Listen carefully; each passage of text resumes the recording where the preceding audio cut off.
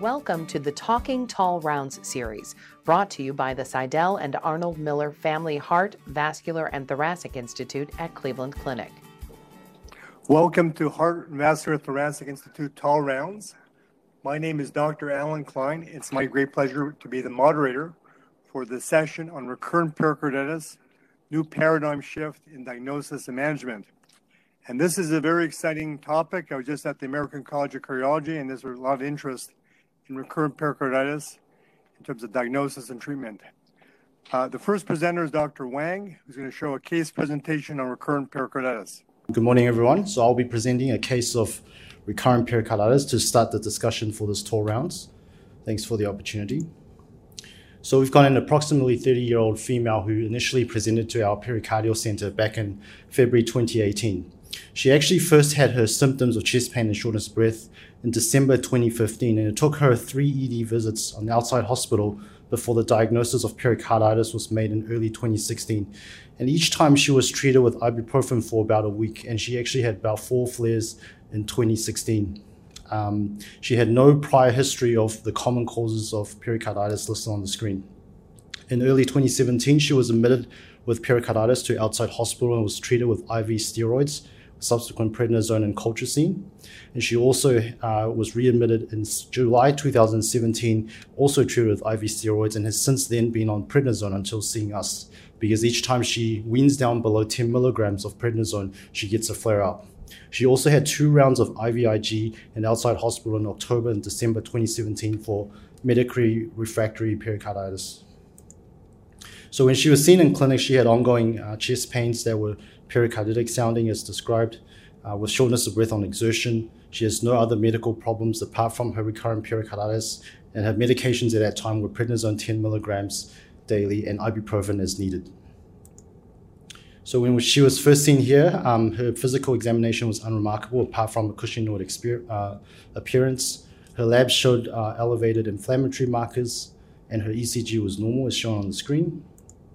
Her initial echocardiogram here showed no evidence of pericardial effusion, IVC that was small and collapsing, no respiraphasic shift, and no annulus reversus with preserved both septal and lateral E' tissue velocity.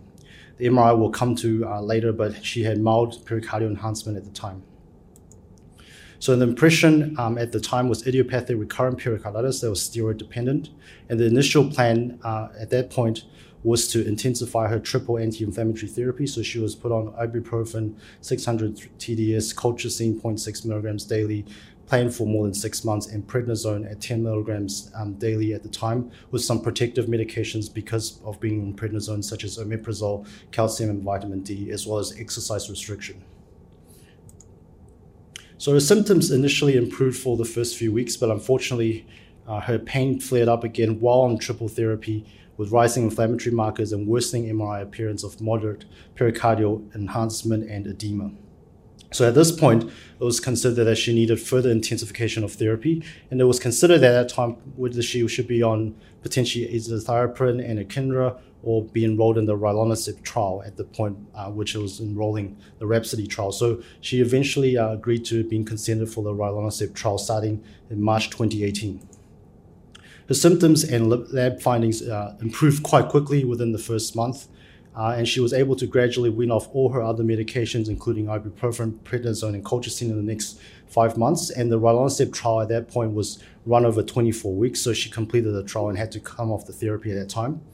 And the repeat MRI 6 months later, after starting rilonacept, she had minimal enhancement and basically improvement in her symptoms, and she was actually be able to come off all medications for a short while.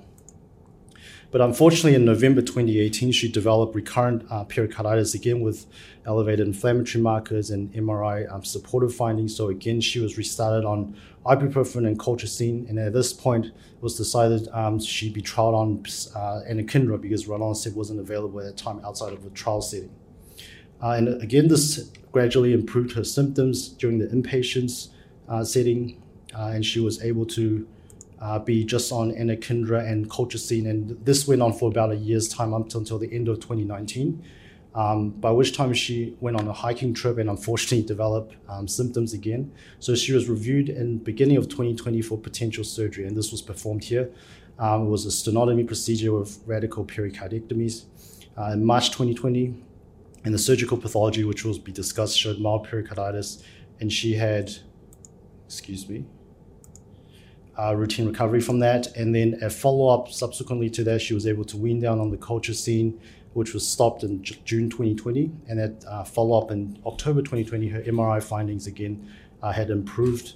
And her last follow-up was in September last year, where she, with no symptoms, was able to come off all medications.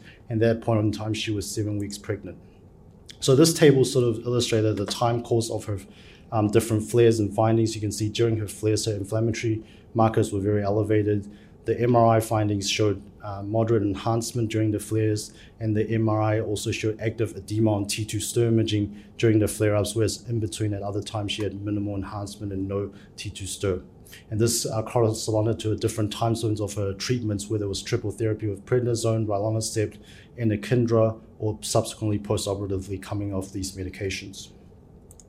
And the MRI findings correlated with that. So during her flare-up, she had moderate pericardial enhancement on delayed enhancement imaging in the top row, at other times minimal to mild, and the T2 stir images at the bottom, where she was positive during her active flares and negative in between. So in summary, this was an approximately 30-year-old female with idiopathic recurrent pericarditis since 2015, initially steroid dependent, with flare-up that required rilonacept, which she was in the trial of and had good response.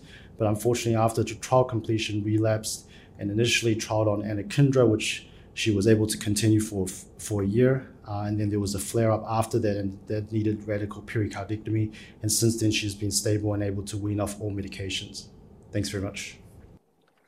Okay, great. Moving along. So my job is to talk about the role of IL-1 receptor blockers. These are my disclosures. And as you know, we were very excited in the last year to publish in New England Journal of Medicine the Rhapsody trial.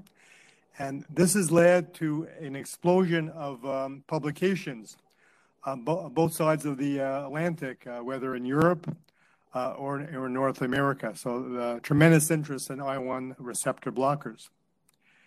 And you heard from Paul some of the blockers out there.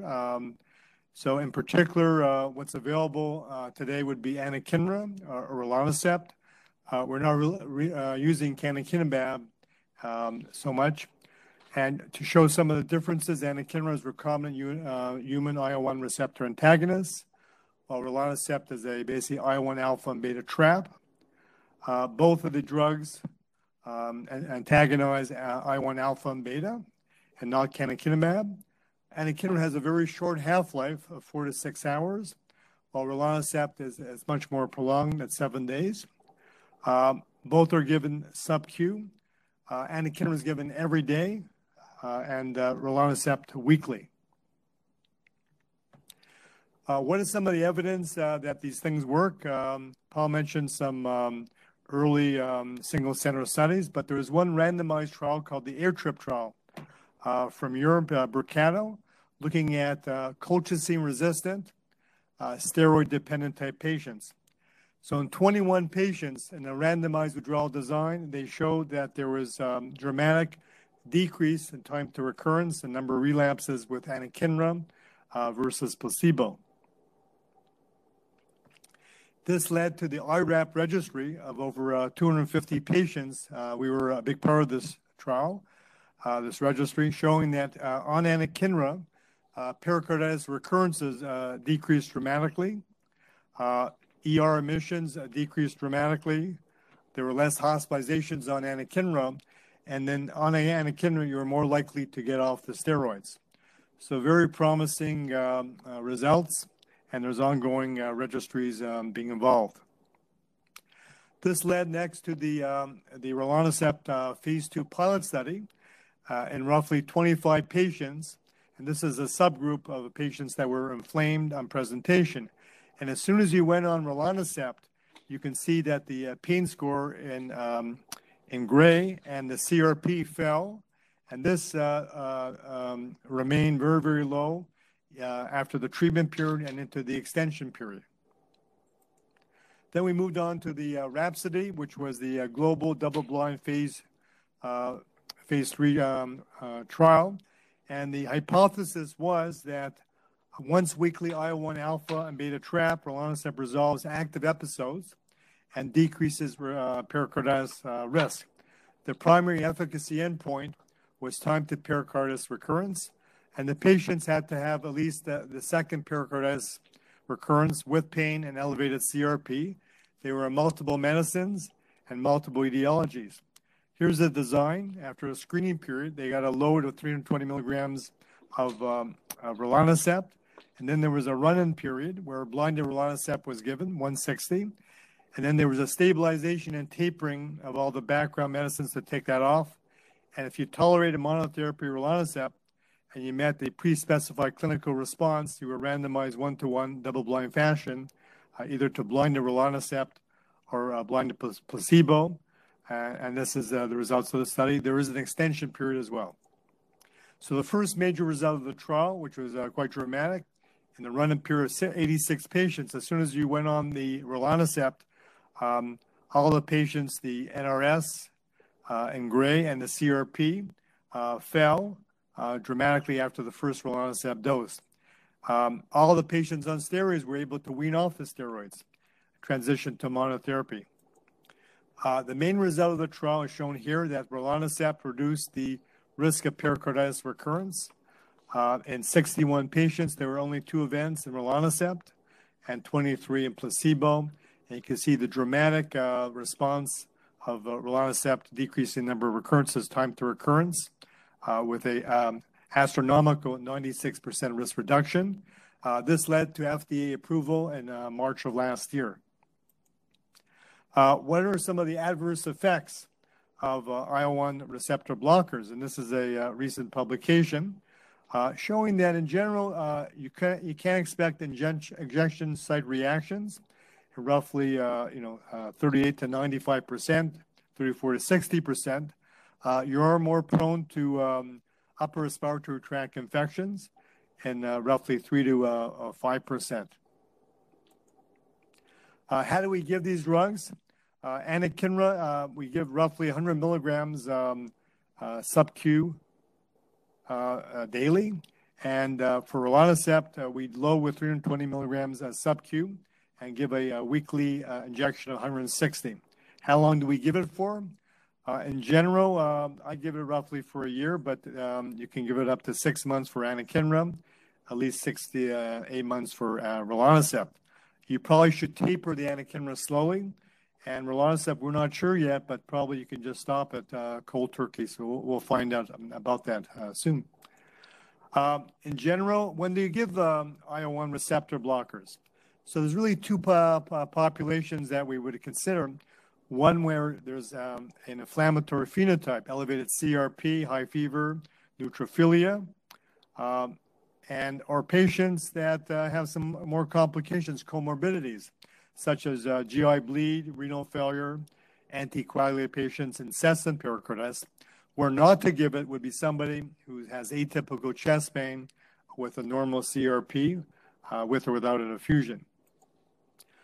This is a recent review published last month, saying that when you look at these recurrent pericarditis and they have an inflammatory phenotype and they've already had the first-line therapy, dual therapy, colchicine, exercise restriction, and actually we didn't cover exercise restriction, that's another topic, but once you decide that there's an inflammatory phenotype, you should definitely consider rilonacept or anakinra. On the other hand, if you don't find much and you're convinced that this is recurrent pericarditis, you may consider low-dose steroids versus those other ones. Third line would be things like IVIG or Imuran, and fourth line pericardiectomy, which we'll hear very shortly. So in summary, ladies and gentlemen, I think with recurrent pericarditis, this is sort of an older disease. I think there's a new renaissance, and we use, as you heard from Debbie Kwan, advanced imaging to diagnose. We're considering T1 mapping, and now we have the therapeutics. Thank you very much for your attention. Thank you for listening. We hope you enjoyed the podcast. Like what you heard? Visit Tall Rounds online at clevelandclinic.org/tallrounds and subscribe for free access to more education on the go.